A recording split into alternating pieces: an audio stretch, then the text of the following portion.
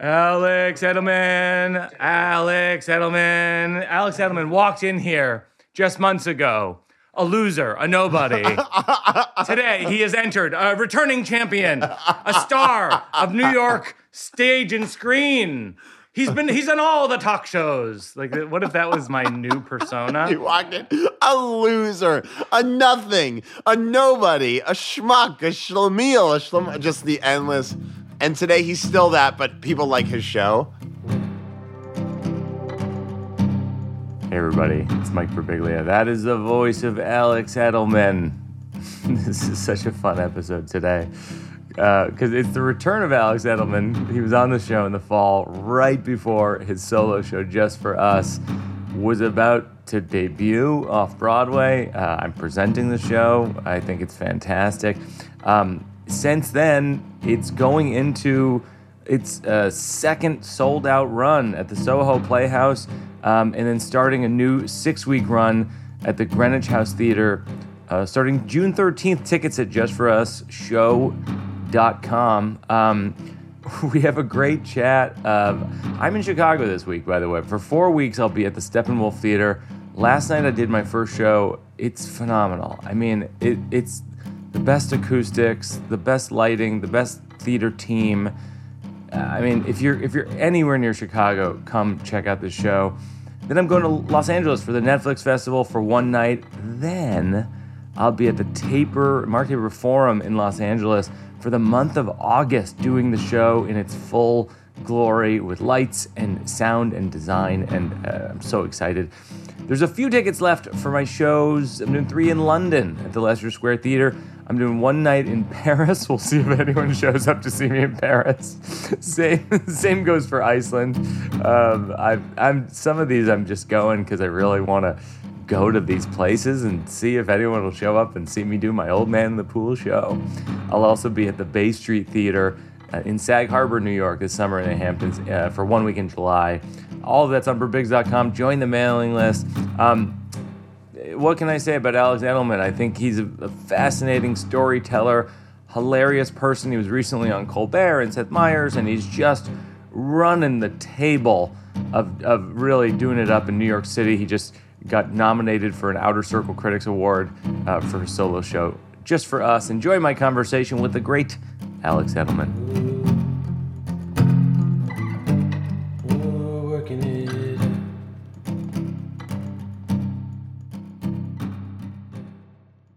It's very rare that on this show, I'm able to speak to someone who has had a meteoric rise, and I speak to them right before it and right in the middle of it. It's very rare. On this show or anything, really. I always joke with you about this, but I've said it, I have been saying it to you since we started working together, that like the word dayenu, which in Hebrew means it would have been enough. And like it's part of Passover, the holiday that we're currently in as we record this, and so like there are a million different little things. We're like, well, if just I got to do a solo show in New York produced by Mike Birbiglia, it would have been enough. If just Steve Martin came and Jerry Seinfeld came, it would have been like those things are so like these things are constantly little things, but also I still have to go to work. Like I still have a show to do every day, and also the show to some extent. There is a little trade-off, like there's a Faustian aspect to everything where like I have to, like, if the show is totally obscure, then I'd actually have a little bit more freedom to tinker with it creatively, but like I'm still making those those tinker. The point is I still have to do the work, but it is also my wildest dreams come true, and I can't believe it. And like every day I wake up thinking like, oh my God, how lucky am I that I get to do it. But this is a funny thing about the catch-22 of sort of Broadway off Broadway is like you do have to like keep your body in like good condition to talk for 90 minutes a night to people? I'm just like, tomorrow I have my second visit with a speech pathologist, and I had COVID, and I had to check to make sure the problem after COVID was in my lungs instead of my throat, and the problem might indeed be in my, so like, and I do vocal exercises right before I go on stage. I do them twice a day, like, and I would have laughed at like, and I've stopped eating like dairy before the show. Like it's this Yeah. kind of stuff that I would never have thought about. And like, it is really, you're right. Like someone's like, you're like an athlete. I'm like, let's keep it in perspective. There's a thing that I've been working on for my show, Old Man in the Pool, and I find myself, which is essentially the 25-word pitch. It's always over 25 words, but there's a thing I read once, which is like that Steven Spielberg says that like any great movie or show or whatever it is, you could do a 25-word pitch or else it's sort of not a movie. Yeah. And so what I would say is like, what's your 25 words on Just For Us? And you can go over because nothing's 25 words. It's boy, weirdly, no one's ever asked me this. I mean, like, it's an examination of my own Judaism when that Judaism is removed as far as possible from its natural habitat and placed in a different environment. And that different environment is a meeting of white nationalists. So That's pretty good. Yeah. So I went to a meeting of white nationalists in Long Island City, or in like Queens. And then eventually one of them was like, sorry, this guy's a Jew. And I'm like, yeah, I'm a Jew. And like, that's basically the That's the short version. yeah, that's the short version of the show. But also, by the way, the 25-word pitch were so many, like the 25-word pitch for The Godfather is what? Like, a man is given an offer he can't refuse. Right. Like there's a different. And also Steven Spielberg, by the way. I mean, some of those are 3-word pitches. Like, whoa, sharks. Yeah. I also like the idea of like trying to reduce everything. Like Castaway, a man takes a trip. Yeah. Bad flight. But let me counter and go, what's your pitch of my show? Maybe that's better than what I have. A man takes a swim. No. The Sharks? Yeah, sharks. Whoa, sharks. Whoa, sharks. Yeah. A man takes a trip. But the thing, but it is interesting because if you said to me, what is Mike's show about? Mike's show is about the battle that we all go through, which is, especially as we get older, which is the battle with our own health. That's interesting. I never thought of it that way.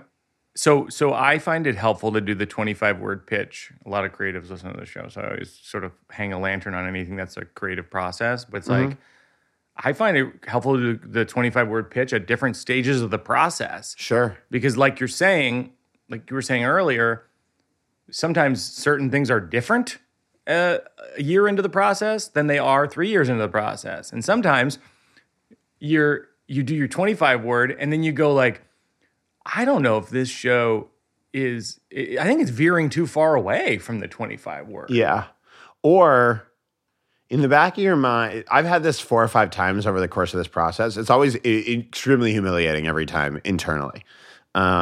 Is where someone gives you a note and in the back of your mind you go, that's because that piece doesn't work because the piece never really belonged in the show. I just witnessed something. Sorry to interrupt. You just stuttered out of the side of your mouth. Yeah. You tried to do a side of your mouth talk, and then you stuttered while doing it, which I've almost never witnessed. Yeah. It's a real. When I talk out the side of my mouth, I have a real speech impediment.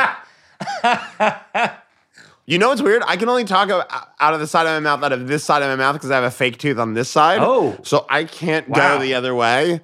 And once I was trying to do it in a social setting, and my cousin Jason went, "What's happening right now?" Oh my God! All I'm saying is this has happened to me 4 or 5 times over the course of the process of doing this show, and actually pretty much every other show, which is that you have a thing that gets big laughs or that you really like or something, and you really want it in the show, but it never belonged to the main thing. Yeah.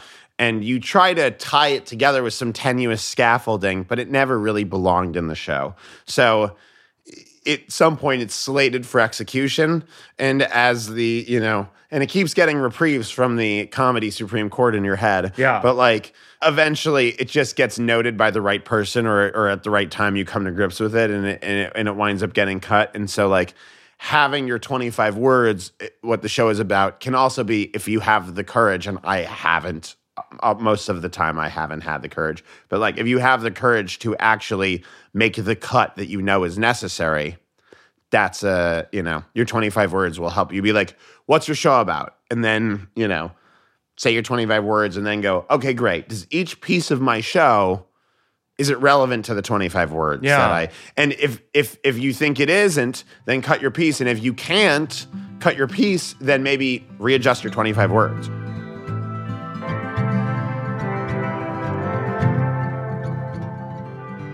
This is a new slow round question. Can you think of a time where you were so scared you ran away physically? Oh, yes. From several dates. Oh my gosh, really? Yeah, I would cut it short and be like, I'm sorry, I have to go. Or there was a girl. And then you jog.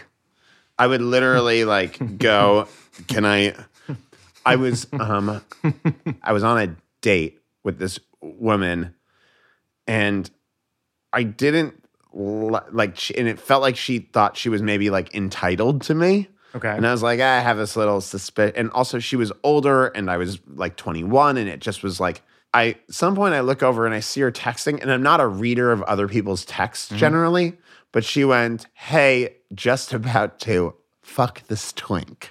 Wait. No, I'm so sorry. Slow this down. It's so gross to say. Let's slow this down. Out loud. Take it easy. Take it easy. Take a deep breath. We're going to tell different stories today on the show. I am so We're not sorry. going to tell this story. You've been begging me to tell this story on this show. No, please. Since we started the podcast 2 years ago. Don't do this, Mike. Please don't do this.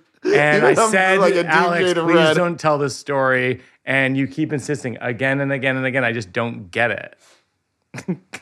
I'm so sorry. It's so graphic. It's stuck with me. I'm just kidding. This is great. I know. It's a great story. 13 years ago, and I never forget where we are. I remember the brightness on her screen. I remember like exactly how bright the screen was. You're telling me you saw that on her screen and she didn't mean for you to see that? No. Holy cow. Yeah. Oh my God. I'm sorry. It's so graphic. I'm so sorry. I'm so sorry. And I'm sorry to people listening and watching if Peter unsubscribe for sure. I'm really sorry. Unsubscribe. You asked me a time I was so scared. And if you're in the comments on Apple Podcasts, just write 5 stars and then write, I definitely give this show 5 stars with the exception of that one Alex Edelman story where he's called a twink and then he reads a text message by accident. Yes. It was so graphic and I just thought, I'm not doing this. But also there have been moments like I have And then you ran away. I literally, the end of the story is you ran away? I said I have to use the bathroom and then I left. Oh my gosh, really? Where were you? Cafe or something? Restaurant? I was at this restaurant in London called the Groucho Club. This is a new slow round question. Really good nickname you've gotten in your life, really bad nickname you've got in your life. Oh my God. Yarmulke Boy. Oh gosh. Really bad nickname. How dare they? Yeah.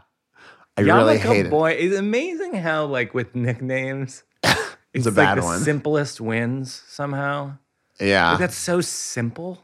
Because you wore a yarmulke and they're like Yarmulke Boy. Which was shortened even more insultingly to YB. Oh, God. And there's this guy. Yeah, YB for Yarmulke Boy. And it's so, and the funny thing is, there's a guy, the guy who gave me that nickname doesn't understand why he's not more in my life.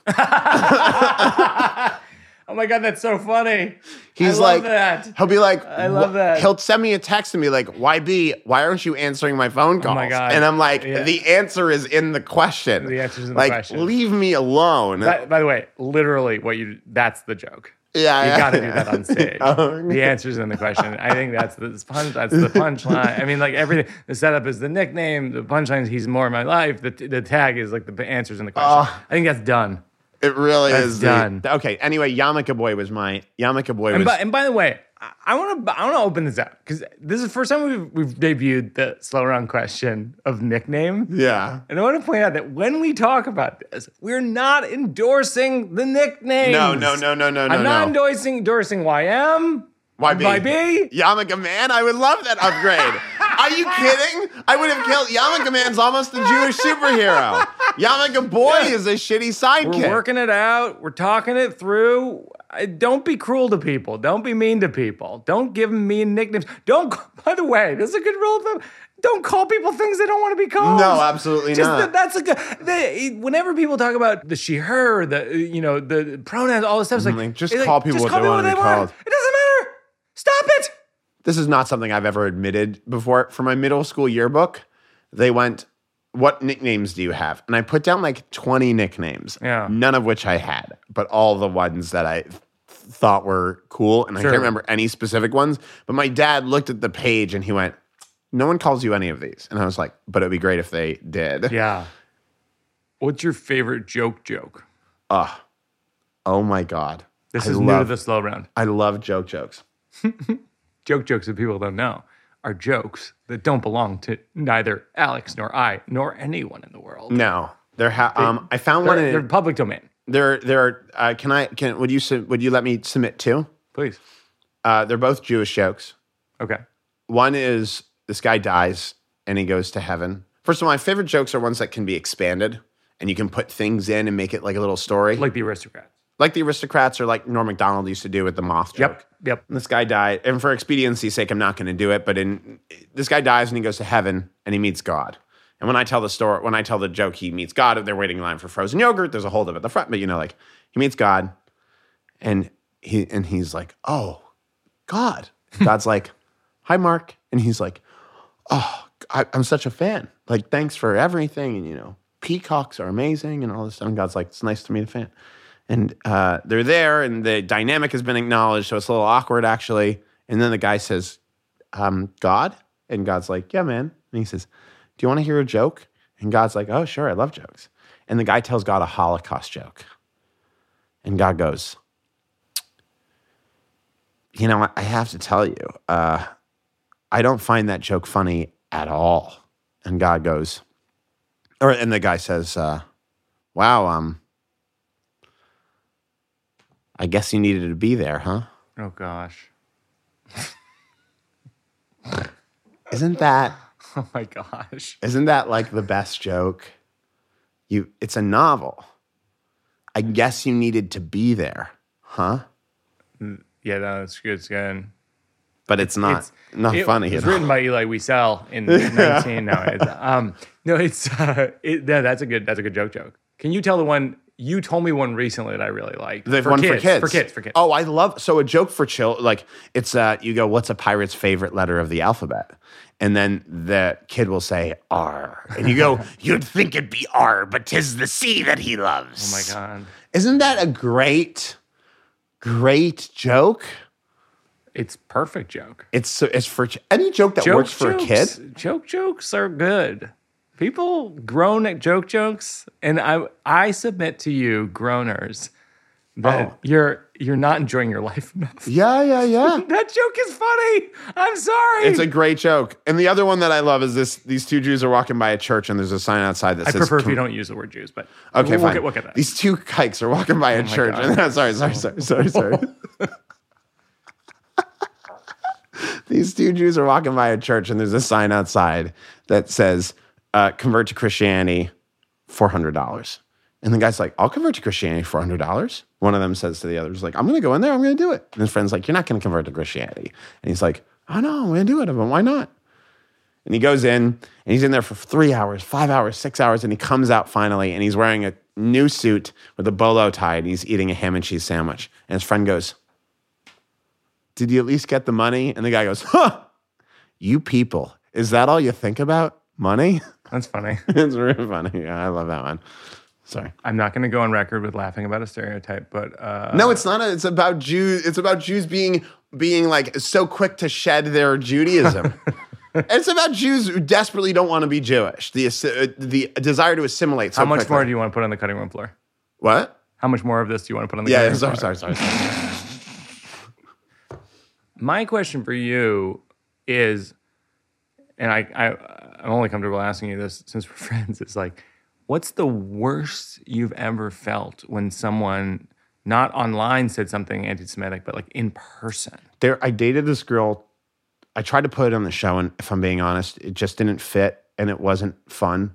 I dated this girl. She lived on the Upper East Side, and I moved there after college, and we dated, and she worked in a very fancy clothing store on Madison Avenue, folding clothes. And I met her at a bar, and I really liked her. And I thought that she was Jewish for some lazy reason.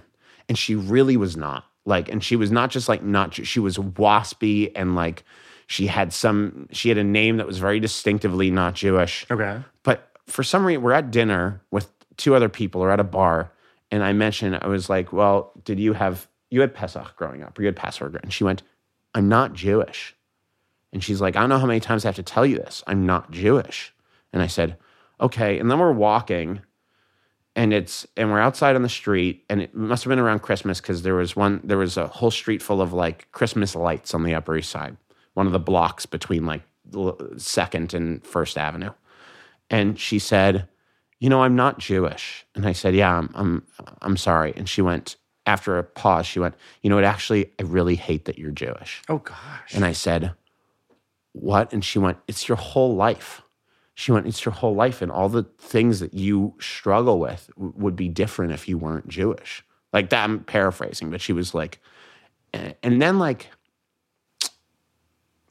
I kept dating her. For like, we went on a couple more dates. And like, eventually she did something like that, like was clearly like the end of the relationship. And I tried to actually put it in the show, but it didn't belong. And I didn't feel like reliving it every night. But that was not fun when someone was like, she actually was like, it bothers me that because it validated all of my fears about like being Jewish meant that like there were certain things that were closed to me. Because I was like, well, not that anyone would be like, you're Jewish, you can't be here. But just that like there were certain social graces or attitudes or personality traits that I wear on my sleeve that meant that certain people from a different, like part of society I would just never be able to learn or have, like I wouldn't have the decorum to be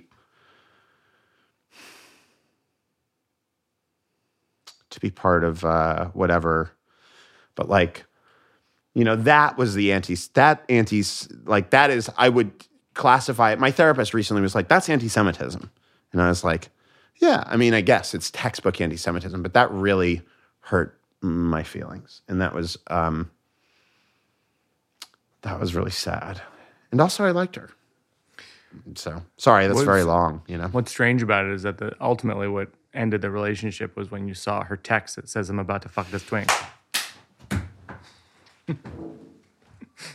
You'd think that anti-Semitism would make you leave, but then you stayed until that weird twink text. Yeah, I was reading her phone, and she was just like, about to fuck this yarmulke twink.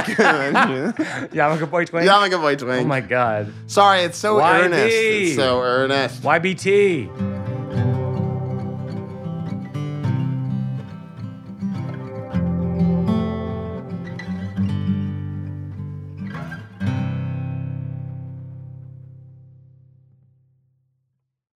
Support for Working It Out comes from Aura Frames. We all love taking photos on our phones, right? But there's so many of them. Hundreds, thousands, tens of thousands of photos wasting away in your camera roll. Stop scrolling through so many photos. Start putting them to good use with a unique, stylish digital picture frame from Aura Frames. I got one of them right by my bedside. It's like a slideshow of photos that I really like from my family that sort of scrolls through on this little frame, this little picture frame. I love it. Free unlimited storage. You can add unlimited photos and videos. Invite as many people as you want to a frame. There are absolutely no hidden fees or subscriptions, and it's private. You have complete control over who has access to your frame. Right now, you can save on the perfect gift that keeps on giving by visiting auraframes.com. For a limited time, listeners can get $20 off their best-selling frame with code WIO. That's AURA frames.com, code WIO. Terms and conditions apply. Hey, friends. This is a little shout out to my cats, Precious and Mr. Mustache. This ad is for them. Those are my two cats. I love my pets. I know you love your pets too. And today's episode is sponsored by the ASPCA Pet Health Insurance Program. They offer customizable accident and illness plans, making it easier for pet parents like you and me to help your pet get the care they may need. The ASPCA Pet Health Insurance Program has been around for over 18 years, and they've helped more than 600,000 pets during that time. They allow you to customize your plan, ensure that your pet's plan is as unique as they are, because vet bills can really add up, especially when you're least expecting it. It's simple. Use their app to submit a claim and you'll receive reimbursement for eligible vet bills directly into your bank account. To explore coverage, visit aspcapetinsurance.com/WIO for working it out. That's aspcapetinsurance.com/WIO. Again, that's aspcapetinsurance.com/WIO. This is a paid advertisement. Insurance is underwritten by either Independence American Insurance Company or United States Fire Insurance Company and produced by PTZ Insurance Agency Limited. The ASPCA is not an insurer and is not engaged in the business of insurance.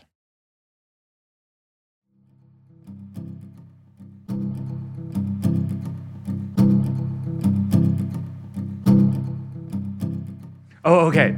This I thought was so fun at the Comedy Cellar the other night.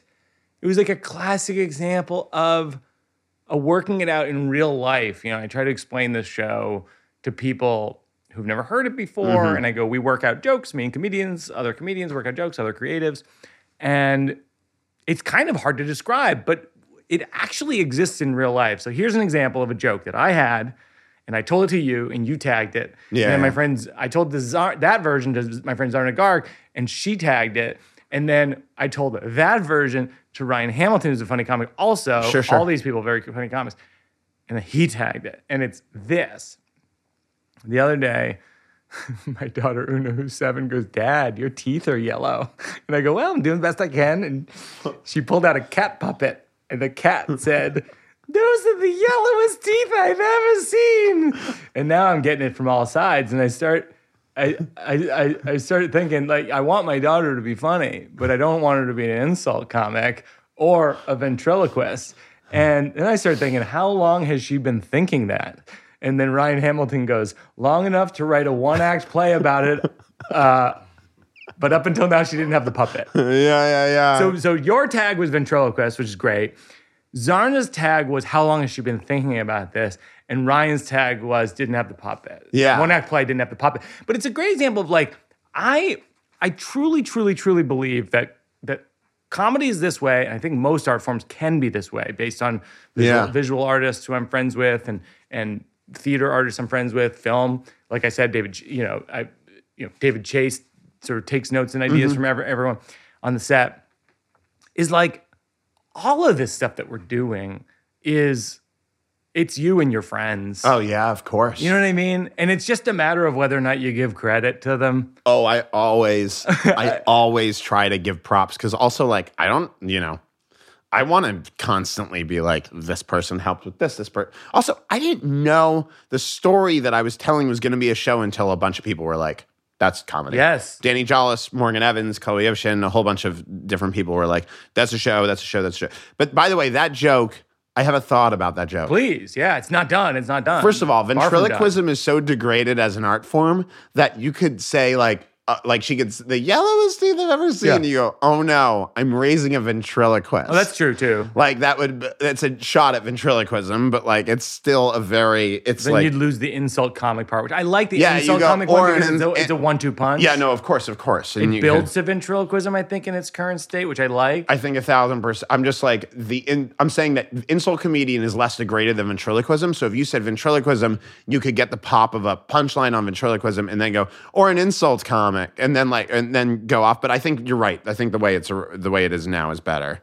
Yeah, I always try to go, if I think about that joke structurally, it goes, I want my daughter to be funny is the setup. Yes. I don't want her to be an insult comic is the punchline, and then or a ventriloquist is the tag that actually is secretly the biggest punchline. Sure, but you're right. And They're also like building to it. And then I was thinking you have a second thing after that.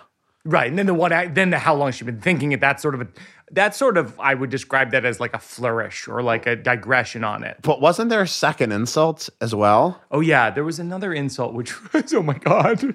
Sorry to be like. This. Also, isn't there another humiliating instance? No, it was. She goes, "Dad, you should wear a hat. I can see the skin on your head, on top of your head." And then what I think would be funny is if you're like. And then I really miss the cat puppet. Oh, that's nice. Because that really took the edge off. Yeah. The insult is softer when it comes from a puppet. Oh, that's a great one. I love that. Yeah, I just wonder if it. Yeah, I'll see. I'll see how it goes. Of course. People can't see this as an audio, but it's like I always think of jokes in terms of like it's like an arc. It's like an arc. So it's like you're going up sort of the arc of it, and then if you peak at a certain point, you're like, all right, I'm on to the next topic. Yeah, of course. That sort of buys me the interest in the next topic. Mm-hmm. Like, I think it's almost like you're piquing their interest with how funny it can be, and then they're like, okay, well, I'm on for the next one. Yeah. And then I feel like if you do the thing about skin on top of your head, it might be 80% of what the joke before it was, and if it is, I just cut it. Sure. And I by the way, I have But it's funny. It's funny. But I have a bad comedy habit sometimes where I will say the idea and then it leads to an act out. Yeah. And the audience is like, no, we laughed at the idea. Right. And the act out is illustrating the idea that we already know. Oh my gosh. Yeah. So we don't have to, you don't have to, you know. I had like a huge discovery about that in DC this weekend. I was doing the Old Man in the Pool, and there's a piece of text where I talk about this old man in the locker room when I was a kid, and I call back to it later in the show. And there's this moment where just my sitting on the stool and the posture I have, the audience didn't need me to say, it's the old man from earlier. And when I realized that, I was like, oh my God, great. Yeah. Less words. And also you can evoke something with a physical reaction. It's a masterclass touch, and audiences love to be let in on a masterclass, and it's also just lucky. Sometimes you get lucky and you go like, oh, okay. Can I proffer a joke? Please. Can I proffer a joke? Can I proffer? Would you submit to a joke? How dare you make this such an erudite podcast? Can I proffer a joke? Let's see. I'm desperate to... I want to do this thing. Like, there's a thing that you do about healthy food and unhealthy food. And I had something that was such a similar area for years about salads, about the expensiveness of salads. Oh, yeah. And about how, like, my girlfriend's like, you need it. My girlfriend is always now like, what's the color of your pee? And I'm just like, what? And she's like, what's the color of your pee? Your pee needs to be clear. Yeah. And I'm like, well, oh my God, the opacity and like also just, well, it's, you know what sucks? I'll never be able to do any parenting material because you ate the whole cake on parenting. No, I didn't. You ate some really, maybe I'll feel different, but also like watching my health now is a huge part of my life. And I'm like, well, Birbiglia is eating that cake too. But like, I won't even try with this one. But I had a thing about the cheapest way to get a salad now is to go into a McDonald's, buy 10 hamburgers off the dollar menu, throw away the buns, throw away the hamburgers, throw in all the lettuce and the tomato, mix it in with some honey dressing, and voila, $10 salad. Oh, that's interesting. Yeah. Yeah, because you're basically working with a dollar menu. Yeah. Like the idea is maximizing the dollar menu. And Gary Gulman has a joke about avocados are so expensive they sell them by the each. Sell them by the each. That's the problem when you love comedy so much that almost every topic in your life someone has a great joke about. So you always have to find, like even the thing that I was telling you the other day about, like I was in Chicago and my phone had died and I needed directions in the pouring rain. But then I'm just this man in the pouring rain going up to people being like, "Can you give me directions?" Oh my God, yeah. And it's a little like the John Mulaney joke. Mulaney bit in the subway, yeah. But it really is like, fuck, do I have any jokes that aren't? He's like, now I'm chasing this woman, or something like that. Being like, I'm not going to rape you, I'm a little boy. I'm a little boy, yeah, I'm a boy. Is the thing where it's so hard to... I always have that. Like, I had that the other day where someone said to me, like, I have a WebMD joke in my show. And they go, and mine is totally true. I go, when I had all these conditions, I went on WebMD, which I don't recommend. I go, and if you do go on, don't read all of it because I think it's infinite. I think the more you scroll, the more they type. That's one of my favorite. It's new. It's new in the show. It's new, and someone pointed out, they're like, well, there's a lot of like memes about WebMD. And so I was like, oh, okay. And then I look up what the memes are. And I'm like, a different joke. I mean, their joke is basically like whatever you type in WebMD, it means you have brain cancer or some cancer or whatever. And what my joke is that essentially, no matter how much you scroll, they will type more. And I think they're different jokes, but I'll let people decide in the comment section. Okay, here's a joke that I'm actually offering. there's now when you buy a meal on Uber Eats, Yeah. there is an option to pay off the meal in installments. Like there's like a little like separate app that it will. And I'm like, if I am in a place in my life where someone could foreclose on the burrito that I had that's funny. a couple of weeks ago. Yeah. Like if I can't pay cash for my meal, it's irresponsible to let me not pay cash. Yeah. But am I punching down there too? Well, it's a close call. I mean, I immediately had tags too, which is like, if I have to do an arm loan for a grilled cheese, maybe this isn't the right plan. But I can't eat. Is arm loan a thing? I think it is. I'm still paying off brunch on Tuesday from Tuesday 2020 or something, like from like Tuesday December 25th 2020.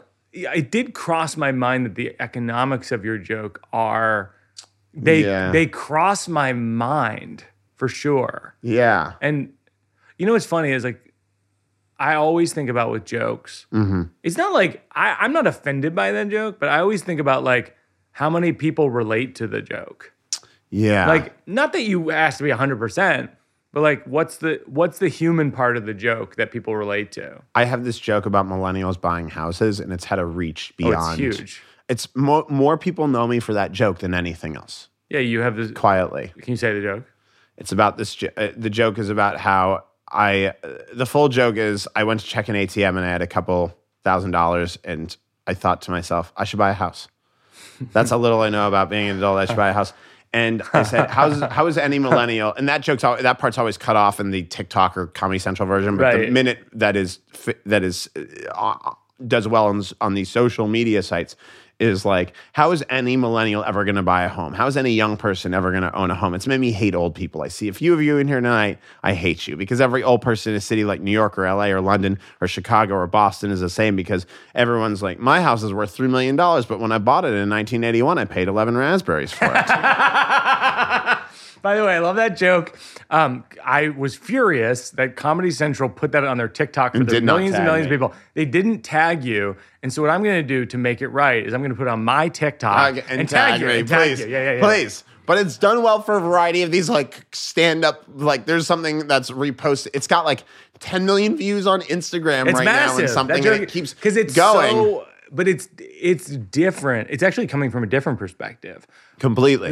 It's economically the opposite, which is like, it's just like you're talking about something that like essentially no one can afford of that age. Yes. Like no one can afford to buy an apartment or a house. Yeah. Or maybe the angle is that's how bad things are economically. Yeah. Where they're just like we just have to make sure people aren't taking advantage of like predatory burrito lending. Right. That's the more responsible version of the joke.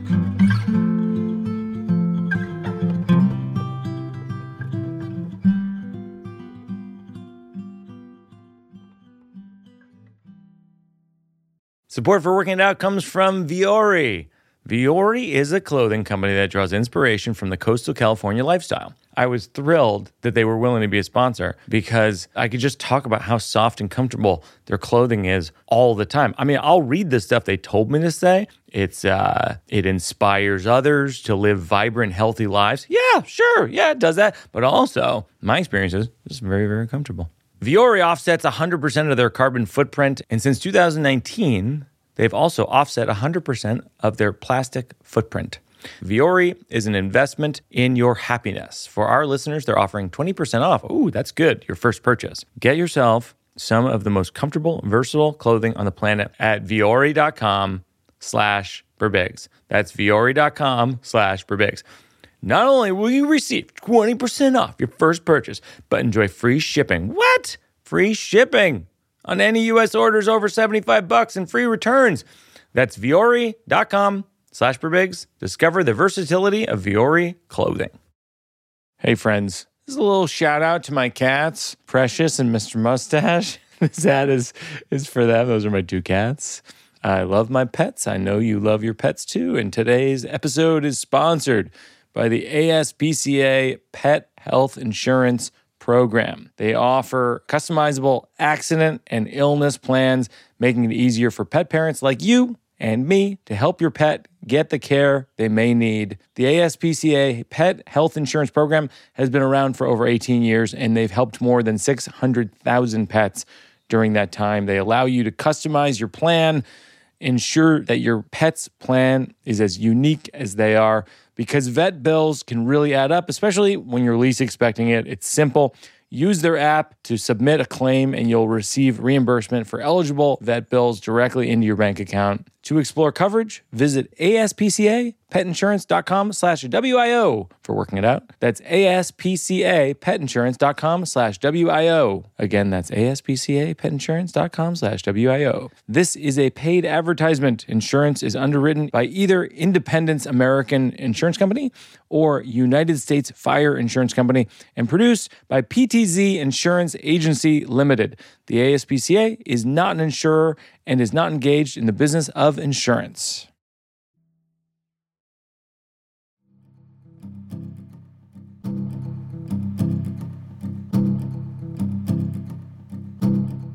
Can I do another Una joke? Please, of course. I'm trying to get these Una jokes in. I'm trying to lace some of these jokes about Una during the show because I think they're funny. Like, we were at Christmas at my family's house, and Una's cousins come up, and I go, Una, tell your cousins about how you go to school. And Una goes, I take mama and dada to school, and then I go to work. And it was her first, like, tangible joke. And that's killed. so funny. And then I go, some jokes are for you, the audience, some are for Una, and some are by Una. Which is a callback to something earlier in the show where I go, some jokes are for you and some jokes are for Una. You are always very good, though, about giving credit to other people in your life for the jokes. Give Una credit for the joke? It's almost insane amount of footnoting in Mike Birbiglia shows, being like, Joe Birbiglia said this. Yeah. You know? But I also think it makes your fans really warm to your, like, you know, they're like, we know his family. And also, like, you get the implicit credit from just being the person standing there on stage where, like, the audience is like, I think he's involved. Yeah. Yeah. Also, there is an inherent smugness to mid-2000s comedy where it was like, and then I said the perfect thing that you would never say. Right. And I think audiences are a little like, my first solo show was a lot of like me being correct in interactions. I had a couple of those early on, yeah. And so I had a joke that it was a line in real life I actually said, and it was getting a pretty good response, and then I gave the line to somebody else. Yeah. And it got an even better response because there's a little smugness to like, I said this thing that was clever in the moment. Sure. And so I gave it to someone else to say that was clever. Yeah. And then the audience was like, he's recounting the thing instead of being like the smarmy, you know. What was the line? I was at a book signing at McNally Jackson, and this person was, and I said, and on the shelf, you know how like books are like da-da-da-da, and then there's one book facing out to highlight the book. One of the books facing out was Mein Kampf. And I preface the joke by going, one of my least favorite things is when people find a little joke and they treat it as really bad, as like really naughty. Yeah. And the person signing the book went, I should sign that copy of Mein Kampf. And everyone's like, hysterical. Yeah. And everyone's treating it like the most transgressive thing in the world. And even the bookstore lady's like, if you sign the book, like, I won't tell anyone. Like, I'll just treat it as damage. Like, be hilarious. Sign a copy of Mein Kampf. It's so funny. And like, everyone's dying over this bullshit joke. And someone pulls the book off the shelf and she signs it XO, Love from the Bunker, Adolf. And everyone's like dying. And I'm looking around for someone to hate this with. Yeah. And I find him. And as soon as I see him, I realize we're part of the same family of like people. And I preface the joke by going, if you've ever told a joke and everyone's like, we don't know where the line is, but it's back there, you and I are part of the same group of people walking the earth. I see the guy and I go, he's part of the group. And he goes, I should buy the copy of Mein Kampf. And everyone's like, why would you buy the copy of Mein Kampf, Todd? And he goes, because the pages of my copy are all like stuck together. And everyone's like, don't know where the line is, but it's back there. And like that gets it's more relatable to be like, I love someone who tells a joke that's really horrific in the moment than being like, and then I told this joke that was really horrific in the moment. In real life, did you tell it? In real life, I said that. You said that. I actually said that. That's a completely absurd thing to say. I was so off-put. Is it like a masturbating on Mein Kampf joke? That you told in real life at a bookstore? Because it was Everyone was. What is this? This interview is over. I was just, it was just that everyone. Completely inappropriate. This guy fucking sucks. This guy's an asshole. Boy, if you've taken anything away from this, Mike Birbiglia has given a platform to a monster. Yeah. I've let you go too far. But I will say that knowing you has made me say worse things about myself that are unpleasant from my past and realize that it's okay. Oh. Like you said to me once, nice. People aren't there to watch you dodge the emotional honesty. Oh. Remember you said that to me? Oh, yeah. I always think about that with my own shows, but yeah, I was relaying it to you too. But so by the way, there are good parts about me, but if I was up there and I was like, then I did this thing that was nice, you'd be like, well, that comedian's lost an edge a little bit, but right. But I said that it was also one of the few instances where I said in the moment. Also, my personality until I was 27 was my currency is to say the thing. Right.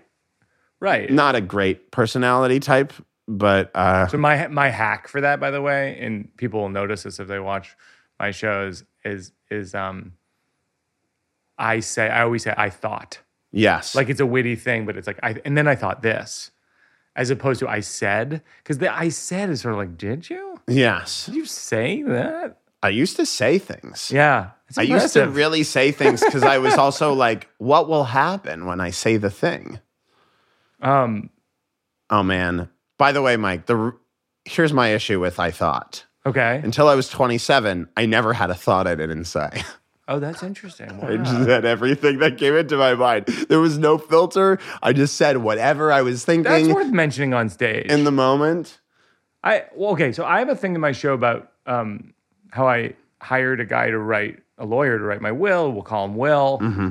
And I wanted to add this potentially to it, which is, it's just true story. I don't have much of a punchline This for it. is maybe my favorite joke in the show, by the way. But the longer version, which I won't say today, but I go, at the end of our meeting, me and Jen have a meeting with him, and he goes, it's totally true. It's like, I don't have to joke. He says, if I die, the contract of your will gets executed by my company. And I thought, well, that never occurred to me, that the man writing my will is probably going to die before we die. What's the point of everything? What's the point of anything? I thought he was going to live forever. Who writes Will's will? Who writes Will's will when Will doesn't have the will to continue? It's like a John Lennon haiku. I've lost the will. The executor. So it's really funny. It's goofy. It doesn't have hard laughs yet, though. It's like, I think it's an interesting, pondering thing, because I really did have this thing. I mean, this guy's going and then when I die, the company's just like, what the? Do you think you're I somehow thought this guy was immortal because he writes wills. But yeah, of course. The Grim Reaper doesn't I've got to clock out. He's part of the infrastructure of life and death. Yeah, he can't be subject. Of death. It's exactly. A woman at the DMV can't ever wait on line. She's the line lady. Right. So for the guy with the wills to actually be subject to the laws of life and death, that doesn't make sense. Yeah. If you work at the Cronut store, you should never wonder what Cronuts taste like. You have to. Oh man. And then I have this, which is I get the phone call from my doctor about diabetes in the show I talk about, and I go, I don't know if this is funny. But I go, I look at my phone, I see it's the doctor. I picked it up on the first ring. Doctors are a one ring for me. I go, dentists, voicemail. That's a great joke. Mean? I'm less likely to pick up a call from my dentist than I am to answer the phone when the phone literally says the word spam. So, also, what are you going to say? Still flossing. That's funny. It's like spam. Yeah. And then that's all I got. That's all I got today. Those are all my jokes. Let me do one more. My girlfriend and I now send photos of houses we would like to one day live in. Oh, that's nice. But they're Zillow listings that we could never afford. She'll be like, look at this house. It's perfect. And I'm like, it's $10 million. Oh my gosh. And she was like, but it would be nice one day. That's the way that young boys probably send photos of like models to each other, be like, one day. Oh, I like that. One day I'll marry yeah. her. And like one day I'll like but like it's like when I was a kid, I remember looking at a photo of like, you know, a specific actress and be like, one day I'll marry her. And now it's like, one day I'll marry her and live in here. That's funny. I think this is maybe like just a totally different take, but it's Sure. it's like my girlfriend and I, you know, we don't send, like I don't send my girl, maybe it's like, maybe a version of it is like, I don't send my girlfriend dick pics, but I send her Zillow listings where the floor plan is phallic. That's funny. It's really maybe, funny. I don't know. That's good. I'll try and end on like one thing that I think might make both of us laugh. Sure. My wife is very wise, a very wise person, but it means that when she's not wise, it's hard to navigate because she just assumes it's all wise, right? And so the other day she was having like a really bad day. She jammed her finger in the door and we were at urgent care and we're dealing with mildew in our apartment. And just when things couldn't get any worse, a dog pooped in front of the front door of our apartment building. And here's the part I couldn't navigate. She said, someone must have done that on purpose. And I was silent for a little while. And then I said, I don't think that's likely. And then she said, it feels that way. And I closed my eyes and I thought, I hope this conversation ends soon. Oh my God. Oh my God, you're right. I thought is better than I said. You're right. Yeah, because I didn't say it. Because when you think it, there are no consequences. But that I'm trying to capture a thing about being with a partner. Like literally, Jen is so wise and so right so much of the time. Yes. That when her percentage is like when you get in that 3% of wrong or 3% of incorrect, it's like there's nothing I can say. You're sinking threes all day, and then it's an air ball, and I'm supposed to pretend it's a three. Yeah. Well, also the air balls are so rare that you're like, oh my God, thank God an air ball. Once in a while, it'd be nice to remember. It's like occasionally my girlfriend messes up and she'll be like, I'm so sorry. And I'll say, no problem. But in the back of my mind, I'm like, thank God occasionally you do this. Yeah. Thank God, like she'll forget. She forgot that the month of October existed, my girlfriend. Oh my God. She was like, oh my God, she's like, oh my God, it's only 2 months before we start shooting. And I was like, it's because she's on a television show. And she was like, oh my God, it's August. We only have like two months before we start. She's like September and then November. We're right into shooting. And I was like, and she went, what? And I went, October. And she went, when? Oh yeah. And I went, you forgot about October? Also, she showed up 30, and she does it occasionally. She'll forget October exists. So we went to something and they're like, and we knock on the door and this couple opens the door and she's like, and they're like, what are you doing here? And she's like, we have dinner. And they were like, exactly a month from now. It's October 19th, not September 19th. And it's September 19th right now. And you're here. And I was like, enjoying it so much because I get to mess up 10 times now because occasionally she'll remind me of something about remember when you thought there were 11 months in the year? The difference between you and me is that you said it and I thought, I hope this conversation ends soon.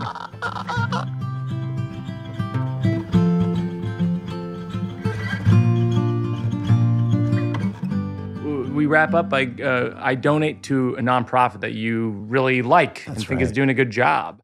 There's this incredible Jewish orphanage called Tikva in Odessa, and they have been, they've been around for a pretty long time, and they've donated, and they've been getting orphans, not just Jewish orphans, they've been getting orphans out of Odessa, in the southern Ukraine for a while, and their work is the work seems really important to me, and different people have been very nice about sending me the receipts that they've been doing in terms of donating to Tikva. And so I would love to be consistent for once in my life. And I'd love to donate whatever to Tikva Odessa. Awesome. Well, we will link to them in the show notes. I will donate and I will encourage the folks listening, to donate. And thanks for coming on, returning champion. Thank you so much for having me. You're gonna be at Greenwich House Theater this summer, starting in June. People can see it for 6 weeks, and tickets are going super duper fast. They are, thank God. So, which is so exciting. And if you think, if you're not sure about whether you should go, just ask Steve Martin or Jerry Seinfeld or Andrea Martin or Sarah Jessica Parker. I could list them all day. It's been wonderful, and it's been presented by Mike Birbiglia from the podcast Working It Out. So please do come, and please say hi if you do, because one of my favorite things is people coming up to me going, "Oh, I heard you on the podcast." And like it happened after the first time, like more than a dozen times. People would come afterwards and go, "Oh my God, I heard you on the podcast." And like I had some great conversations with people who were listeners. So thank you so much. We gotta get you though. We just got a Working It Out podcast T-shirt that just came in. What? I gotta get you one. Yeah, I want one. I'm serious. Yeah.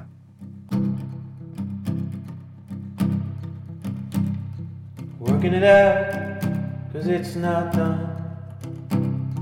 We're working it out, 'cause there's no... That's gonna do it for another episode of Working It Out. That's Alex Edelman.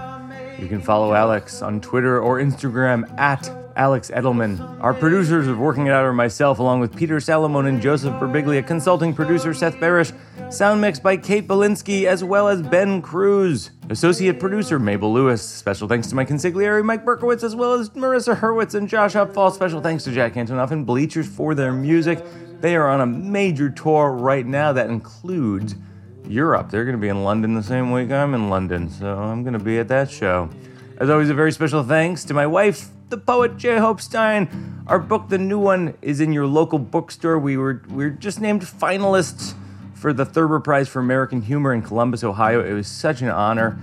James McBride won the honor. It was such a cool event. Alexandra Petri was there, who was the other finalist. It was just such an epic experience. As always, a special thanks to my daughter Una, who created a radio fort made of pillows. Another thanks to Gary Simons, who helped us film the show, which is going to be in clips on YouTube and Instagram, so follow us on there. Thanks most of all to you who are listening to our show. That is a great labor of love. Please tell your friends. Mention it to your enemies in passing. See how it goes. If they're receptive, bring it up the next time.